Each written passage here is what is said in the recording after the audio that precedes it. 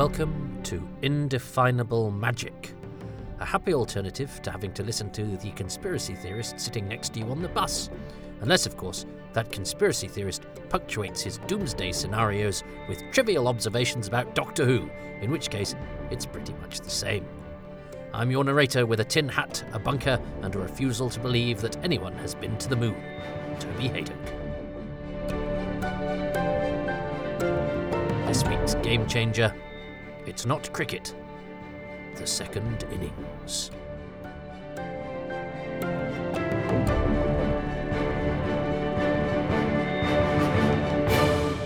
Well, actually, of course, it is cricket. And whilst I love the idea of these podcasts being single entities about a random subject plucked from the ether that you can enjoy without reference to anything else, this one does depend upon you, I guess, having heard the previous episode.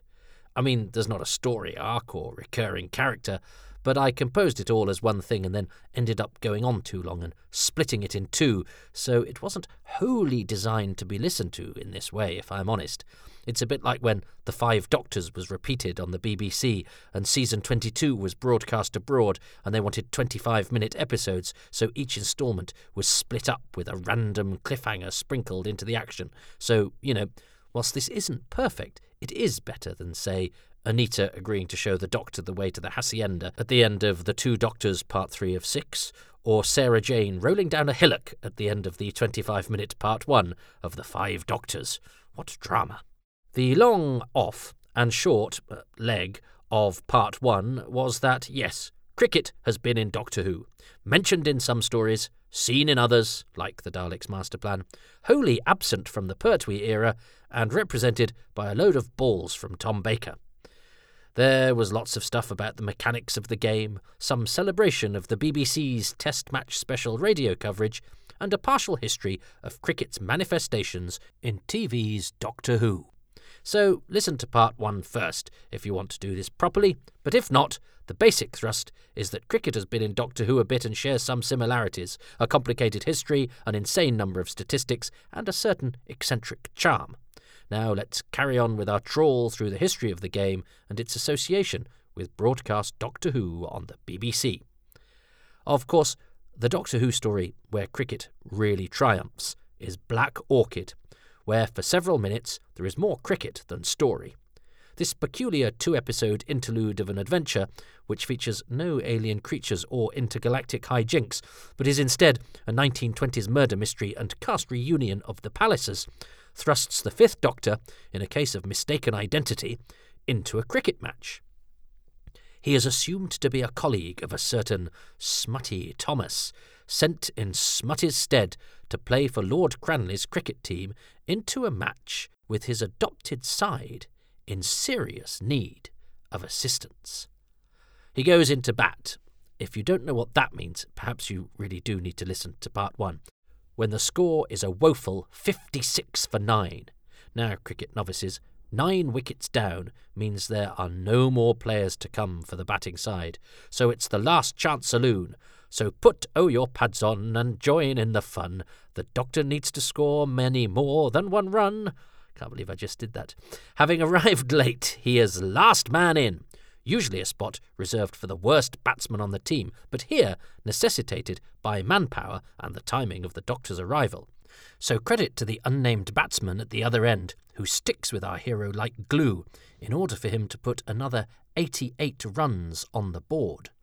In fact, it's at least 88, and probably many more, as there's plenty of talk time on screen after we last see the scoreboard, and the innings is clearly continuing.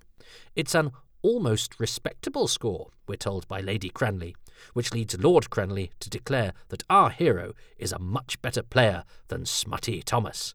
Smutty, by the way, is one of the great Doctor Who characters who are talked of but never seen, like the Corsair or President Zarb, the captain of Davros's prison ship in Resurrection of the Daleks, and indeed Ross, the cricket scorer and statistician in episode 8 of the Daleks' Master Plan. You know that thing I keep saying about listening to the previous episode? Yeah, cut and paste that here too. Oh, and the Doctor isn't the only imposter in Black Orchid's cricket match. It looks like the designated umpire didn't turn up either, as when the Doctor scores a boundary, the official we do have signals a wide. That's a penalty of 1 run awarded to the batting side if the bowler bowls a ball too wide to be hit by the batsman. Never mind. In umpiring terms, that's a major error, so maybe this guy's some kind of Time Lord spy. There's definitely something Gallifreyan in the air anyway. Cue Ireland joke, by the way, because when Lord Cranley compares the Doctor to W.G. Grace, the Master, the Doctor temporarily thinks he must be talking about his Time Lord arch-nemesis because, well, lest we forget, this was a time in the series' history when even the mentioning of an old regular or monster was deemed to be of immeasurable value to the programme. Unfortunately, though, it's a tortuous bit of scripting gymnastics, all to facilitate a false reference, because W.G. Grace wasn't nicknamed the Master. Jack Hobbs, a cricketer who did actually play during this time, so could easily have been mentioned here. Now, Hobbs is also referred to in another science fiction classic, Quatermass and the Pit, because his surname shares a spelling with the more modern nameplate on that serial's Hobbs Lane, and he actually died on the day that the first Dalek story began, and yes, his nickname was the Master. In W.G. Grace's case, his nicknames actually included the Doctor, the Old Man, and the Big 'Un, but none of these were especially useful in these circumstances. But this was the time in the series where if you could mention continuity or a character from the show's history, then you bloomin' well would, presumably, if there'd been a real-life cricketer at the time whose nickname was, I don't know, the Conscience, or the Dodecahedron, or the Sigree Mining Corporation or something, he'd have got a mention too.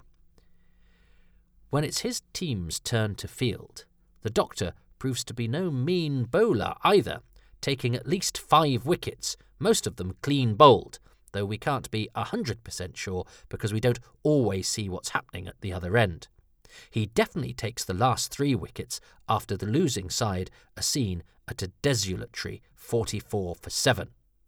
That's a bad score, non-cricket people. He also takes a very easy catch in the slips. The slips are... oh, never mind. In one shot, Peter Davison, the actor, genuinely takes the wicket of an extra, much to his obvious delight. That's an extra as in a non-speaking actor, not an extra as in a score from a ball that the batsman hasn't hit, like a leg by or a wide or... oh, never mind. And the Doctor, in triumph at taking the final wicket, tries to clap the umpire on the arm, and the umpire unhelpfully moves away, leaving the Doctor's celebration looking slightly awkward, a bit like an unreciprocated high five, which backs up my umpire as Time Lord agent in disguise theory that is surely ripe for some kind of exploration or spin-off.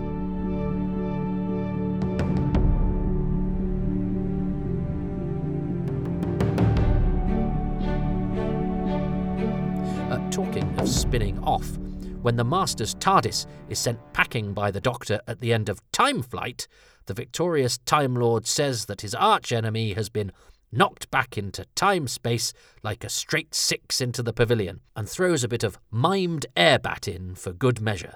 And so, season 19 with the cricketing Doctor ends on a little bit of a batsman's flourish.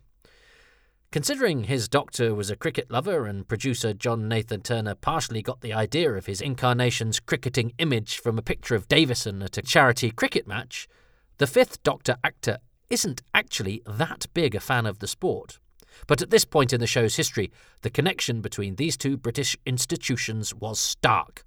And, like much Doctor Who in the 1980s, there's an argument that it was too stark. Peter Davison's Doctor sports a cricketing image, thanks to his costume, throughout his tenure. It could convincingly be argued that the Doctor is too ramshackle to have a theme. Doesn't the 5th Doctor's rigorous cricket motif smack of costuming policy rather than personality? Or, even, dare I say it, clothing? People don't wear costumes except to fancy dress parties. People wear clothes. One early photo call even has Davison padded up with a wicket drawn on the TARDIS as he wields a defensive bat. Hang on. Isn't this a programme about the whole of time and space, not an English cricket green, or, even, more crucially, a charity Showbiz 11? We now know, of course, that producer John Nathan Turner's approach to the show was all about headline grabbing and recognisable iconography. Those ill-disposed to Nathan Turner could happily highlight the flaws inherent in this approach, but in his defence, from a producing point of view, it is not exactly a ludicrous idea that if the main character has a look, then their costume can be easily replicated for merchandise, and photo shoots bring press photographers, and photos bring front pages. But something about cricket whites seem a bit, well, white, or worse, even beige. Yes, you heard it here first. White is the new beige, not flamboyant or colourful. And yet, looking at the costume now, designer Colin Lavers took the cricket brief and worked wonders with it. The long flowing coat and hat give Davison's Doctor a definite Who-esque silhouette, and the stripy trousers lend it a Harlequin's elan. The jumper is the problem, perhaps. It just says cricketer and nothing else, whereas the jacket and trousers could see a life, albeit an eccentric one, outside of the pavilion and the green. The jumper only works in a cricket match. And cricketers who aren't playing cricket look a bit odd. Not that the Doctor shouldn't stand out, he's always been eccentrically dressed, but when the eccentric flourish is so closely associated with something, its incongruity seems less organic, less enjoyable, and somehow more contrived. I mean, he'd stand out from the crowd if he tried saving the universe dressed as a traffic warden or a sewage maintenance worker or in football shorts, but not in a good way. And it seems odd that no one, when he turns up at, say, Heathrow Airport in time flight, asks if he's on his way to a cricket match, like, say, the one he is looking at the results of in a newspaper. Yep, another cricket reference at the beginning of that story. In real-life social situations, no one really comments, bar to each other or via a bitchy aside or raised eyebrow, if someone is dressed, say, a bit oddly. But if you are dressed for a specific task, people do tend to wonder out loud at you when you're going to do it. I mean, I sometimes get asked if I'm Australian simply because I wear a hat. If he had a miner's helmet on, or a surgeon's mask, you'd assume he was about to burrow or operate. And, well, ditto cricket. No one dresses in cricket whites unless they're playing cricket. Whereas, although they aren't everyone's clothes of choice, a frock coat or a long scarf or a velvet jacket can lend themselves to any occasion, if you're so inclined. The Doctor is not a cricketer. The Doctor might play cricket, he might like cricket, but he's not a cricketer. He's an alien time-travelling scientist from a faraway planet who has mastered scientific techniques we can't possibly dream of. So he can like cricket, but he's not a cricketer. It's like finding out Merlin excels at lacrosse or God's a sucker for tiddlywinks. It dilutes the mystique. Still, credit to the team who decided that if he was going to like cricket, then he would use that love to inventive effect, as all good Doctors do. And so, in only his second story, 4 to Doomsday, the Fifth Doctor, when floating in space and caught between the Devil, a spaceship he can't get to, and the deep blue box, the TARDIS, which he also can't get to, he uses the momentum generated by bouncing a cricket ball off the side of the ship and catching it to steer him to safety. The science seemed to make sense at the time, although it has been poo-pooed since by clever people. What it does demonstrate is that the Fifth Doctor walks around with a cricket ball in his pocket. This is a Time Lord, poised for a drive-by over should he find himself in the unlikely position of happening upon a cricket game in need of a lone, vital component. I mean, even when he does end up playing in the aforementioned Black Orchid, it is at a game where balls, as one would expect, are in plentiful supply. It's unusual to start a game without that being the case. Just the same as you tend not to get 22 people together in a field and then discover that none of them owns a football. This does, however, explain the Davison Doctor's occasionally pained, distracted air. Those balls are sizable and heavy, so his pockets are being weighed down and his skin chafed, a constant mental and physical irritation as you go about your time-travelling and universe-saving. Anyway, the scene demonstrates that the Doctor Who team are keen on cricket working for this Doctor even before Black Orchid. But thankfully, they calmed down a bit, as it would have been a bit wearing if every week he'd have to dispatch the villain by hooking him over silly mid-off, or solve a scientific conundrum using the parabola of a spinning kookaburra. That's a ball, by the way. I told you there were some daft names.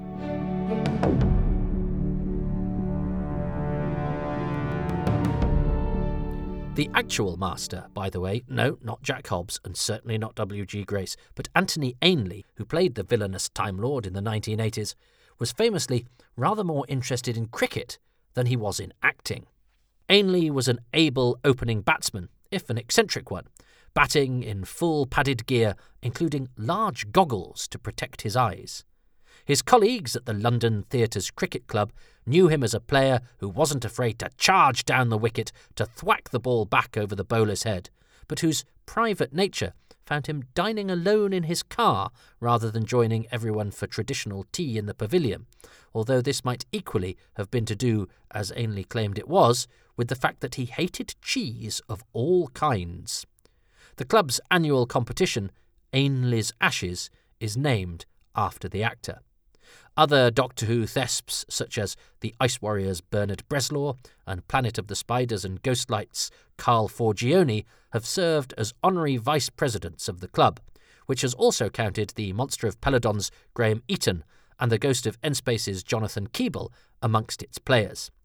So the Master is the genuine article, so could not possibly be described, as the Doctor observes of potty Caves of Androzani villain Sharaz Jek after a temper tantrum, as more of a tennis player than a cricketer, thus ensuring the cricketing Fifth Doctor gives the sport he so loves a valedictory flourish in his final adventure.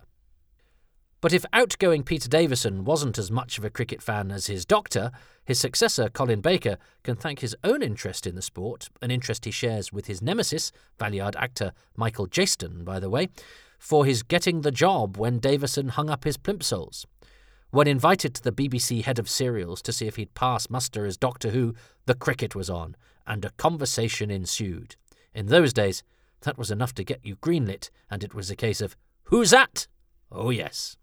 For Doctor Who fans, an unexpected link with the sport came when former England cricket captain Mike Gatting, no less, was parachuted into an already perfectly good documentary about Doctor Who, 30 Years in the TARDIS, lest a programme about the history of Doctor Who that concentrated solely on the thoughts and memories of the people who made, wrote and starred in Doctor Who be considered something of an avant-garde proposition. I look forward to the BBC's documentary on the famous Ashes win of 2005, which eschews an interview with bowler Ashley Giles in favour of the thoughts of Jimmy V or Susie Liggett. Unnecessarily celeb-upping an interesting anyway subject matter because you don't trust either the subject or the viewers enough was a trend that began in the 1990s and would sadly only go in one direction. Oh, the Ashes, by the way, are a famous cricket trophy, the results of Australia's 1882 victory, in which press coverage stated that English cricket had died and the body will be cremated and the ashes taken to Australia. Some irate British fan probably scribbled "Not my cricket" somewhere to illustrate their fury. Back in the day, though, the mythical Ashes immediately became associated with the next series played between England and Australia, before which the England captain vowed to regain those ashes. The trophy is a mini-urn, reputed to contain the ashes of a burnt bale, which, keep up, is the top part of the wicket, which has to come off the stumps, the main part, if the batter is to be bowled or run out. Oh gosh, it really is complicated, isn't it? Doctor Who has its own ashes, of course, but those ashes are sadly just what remains of all the brilliant 60s episodes that were burnt to a crisp when being disposed of, including Episode 8 of the Daleks' Master Plan, which has cricket in it. The game itself has also been invaded by Doctor Who types. For years, the in-ground announcer at Lord's Cricket Ground, and something of a cherished figure in the history of the game, was Alan Curtis, who plays Major Green in The War Machines, and was a great fan of the sport. After he suffered a stroke some years ago, Alan sadly struggled to get about as much, though his mind remained as sharp as ever, and he still avidly followed the twists and turns of the latest series, of cricket that is, not Doctor Who, until he died earlier this year, after an innings of 90 years. Good man. In fact, director Michael Ferguson's main memory of Alan on The War Machines is of him nipping out from rehearsals whenever he could to catch the latest test match developments on his portable transistor radio. When Alan was too ill to continue his announcing, his sometime stand-in, Johnny Dennis, a.k.a. Murray from Delta and the Bannermen, took over and became a regular fixture until Johnny died in 2016. That acting legend Milton Johns, whose Who performances, Enemy of the World, The Android Invasion and The Invasion of Time, should be in the Smithsonian, has also served as a test match cricket announcer, just in case anyone was in any doubt as to his status as an all-round legendary fellow and national treasure whose knighthood is long overdue. The fact that he's the only person ever to turn up to a Doctor Who DVD commentary and audio engagement in a three-piece suit with a matching tie and pocket square seals the deal. The Doctor himself has gifted cricket an illustrious contributor. Patrick Troughton himself was grandfather to Jim Troughton, christened Jamie as a nod to Grandpa's Jacobite sidekick, who is the son of King Peladon, David Troughton. Jim, a very good left-handed middle-order batsman, captained Warwickshire, winning the 2012 County Championship after narrowly missing out the year before, and even represented his country, playing for England's one-day international team.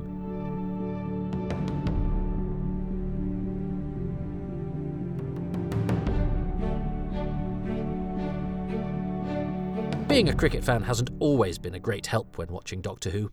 Even the most reluctant schoolboy sportsman in 1988 would have had the excitement of Silver Nemesis slightly undermined by the fact that the Cybermen's hands are clearly cricket gloves sprayed silver.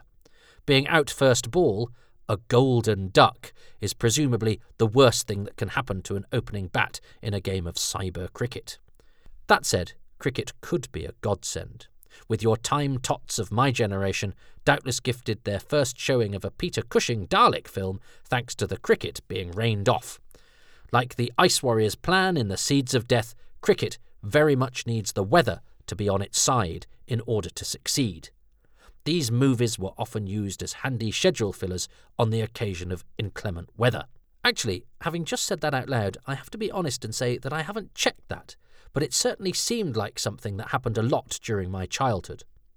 I do know for sure, however, that when industrial action prevented the broadcasting of a bank holiday cricket match in May 1974, 4.6 million viewers got a bonus compilation of the Sea Devils to watch, with the Doctor and the Navy against biped marine turtles in a match that could take place never mind how much water there was. As I've said already, like Doctor Who, much of cricket's appeal soaks in through osmosis. You don't have to understand everything that's going on. You don't necessarily even have to see it to enjoy it. But it is a rarefied world, one with its own history and personalities, its own controversies, and it is all rather charming and part of a greater whole. The broadcasting of the sport is as much a part of it as what goes on in the field. In fact, it isn't uncommon for people at the game itself to have the BBC coverage accompanying them in their ears. You can even get special hats with earphones tuned into the right station built in. Frankly, the third best invention in the history of mankind after the canned gin and tonic and, Doctor Who. And one of the fantastic things about broadcast cricket is that when rain comes or light fails, the broadcasters have to make something out of nothing. Like the Doctor Who production team conjuring planets and monsters and concepts, sometimes at the last minute and out of thin air, the Test Match Special team keep smiling, and because they are skilled and smart and adaptable and funny, can create hours of unmissable radio with few resources and a lot of pluck. Oh, and the gift of the gab. But cricket is ever-changing. Although it retains its key elements, the game today looks and sounds and feels very different in many ways. It's the same, yet it's different. One day and 2020 cricket seem to be more popular than the longer-paced 5-day matches. The modern viewer is not expected to have the concentration span for the more languid pace of the protracted competition. The more concentrated games have frequent dramatic high points and increasing intensity, and the gradual build-up of pace, punctured by occasional shock moments, has been replaced by enforced moments of excitement and a sometimes rushed conclusion, all of the sound and fury, and never mind the poor players. For some, though, much of the nuance and subtlety has gone, the attritional element of the game diminished by a need for spectacle. Some old-timers bemoan that sacrifice of the old way of doing things, but, well, I'm a pragmatist. I like cricket in all its forms, so long as it keeps its charm and excitement. I'll keep coming. When I was younger, the boring days were really boring. There seemed sometimes to be an unnecessarily languid approach to the story the game was telling, as if entertaining the spectator wasn't the highest priority of the game's purveyors. Sometimes the players were there for themselves and not the viewing public. Hearing them now criticising the modern way of doing things whilst being blind to their own faults is not a habit exclusive to old cricketers, as some former script editors I could mention, were I of a less generous nature, prove only too well. That said, the current cult of youth in the commentary box, with recent players increasingly favoured in place of wise old veterans with distance perspective and old-school charm, as well as a little something called personality, is perhaps not quite my cup of tea. I think age and wisdom bring character, whereas the current regime at the BBC Sports Desk seem not to favour the old guard who so captured my young imagination, but rather media-trained newbies who were still playing the game 5 minutes ago, and are perhaps too close to the players they are discussing. Trevor and Scott in the Daleks Master Plan will, if we're not careful, not be quite so funny to future viewers. But if cricket is to survive until Stephen Taylor and Sarah Kingdom's time, it will need to do something. The umpires, thanks to technology referrals for contentious decisions, have already been partially replaced by robots, so Time Lord agents, beware. And as you know, the chances are that I resist change because none of us really like things that change because they make us insecure, and yet Doctor Who's very survival is based on adapting to moving with the times so long as its essence remains. And the same could be said for cricket, and so maybe I'm out of my time anyway. There are as many character moments and bits of high drama in the shorter form games, and we are blessed that the game still attracts some fantastic purveyors of skill and ability, players who are better trained than ever before and so can do things only dreamed of by previous generations. And, be honest, Toby, these commentators only seem young because you've got old, actually. And things have to evolve, and I'm a bit of a snob, and I'll still listen anyway, and I'll get over it. And actually, Phil Tufnell is pretty sharp and a forensic analyst of the game, and Alison Mitchell and Isha Guha are long overdue female fixtures in the box who prove that you can be knowledgeable and witty about cricket without being an old white geezer, and they are at least the equal of their male contemporaries, so there you go. Oh yes, cricket, after a very long time, has even let women into the fam now. And guess what? The world didn't end, and the sport didn't die. And yes, now that broadcasters treat the women's game with just as much importance and significance as the men's, we can see that in female hands the game boasts just as much skill and zeal for competition and just as many moments of charm. Oh yes, moving with the times, or, to put it another way, time travel.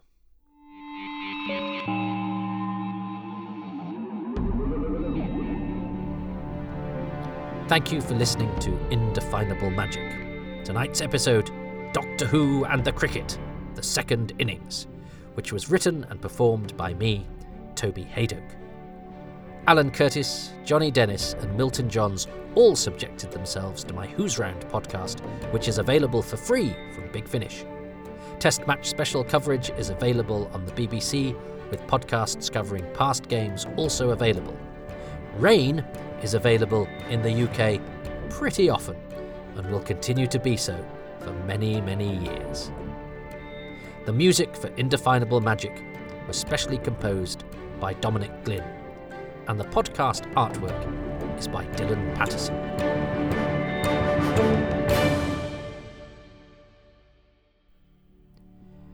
If you enjoy this stuff, you can support me on Patreon. That's patreon.com/Toby Haydock, which has different tiers that you can unlock, and there's bonus and early material, but it's generally a pay what you can, pay what you want model. It starts from as little as £3, although there's a discount of 10% on that if you go for a year all in one go. But look, if you don't want to do the monthly or yearly commitment, you can do a one-off buying me a coffee at Ko-fi if you're feeling A, sorry for me, B, flush today, or C, a little bit of both. That's ko-fi.com/Toby Haydock. But I know times are tough, and I am just grateful to you for listening, but I'll tell you what costs you nothing. Going to your podcast outlet and giving this a little bit of a review, positive please, and a star rating, 5 stars only, 5 stars, really helps to get word out there and to make my algorithms look like the best algorithms that have ever been given algae or rhythm. So do that. Anyway, that's enough of that. I hope I've made your day a little bit better and more interesting than it was half an hour ago. That's all I aim for. Until next time I attempt to do that, stay safe and well, and happy times and places to you and yours. This has been Indefinable Magic. I'm Toby. Goodbye.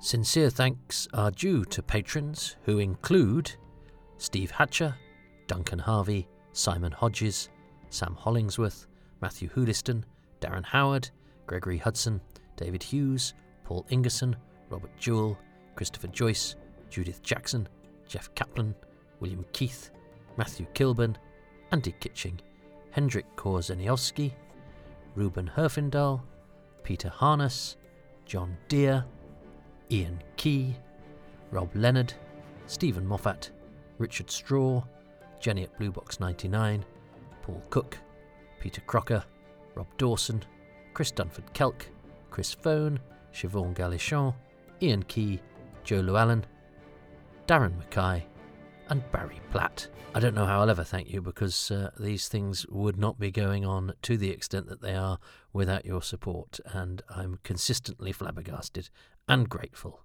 Cheers.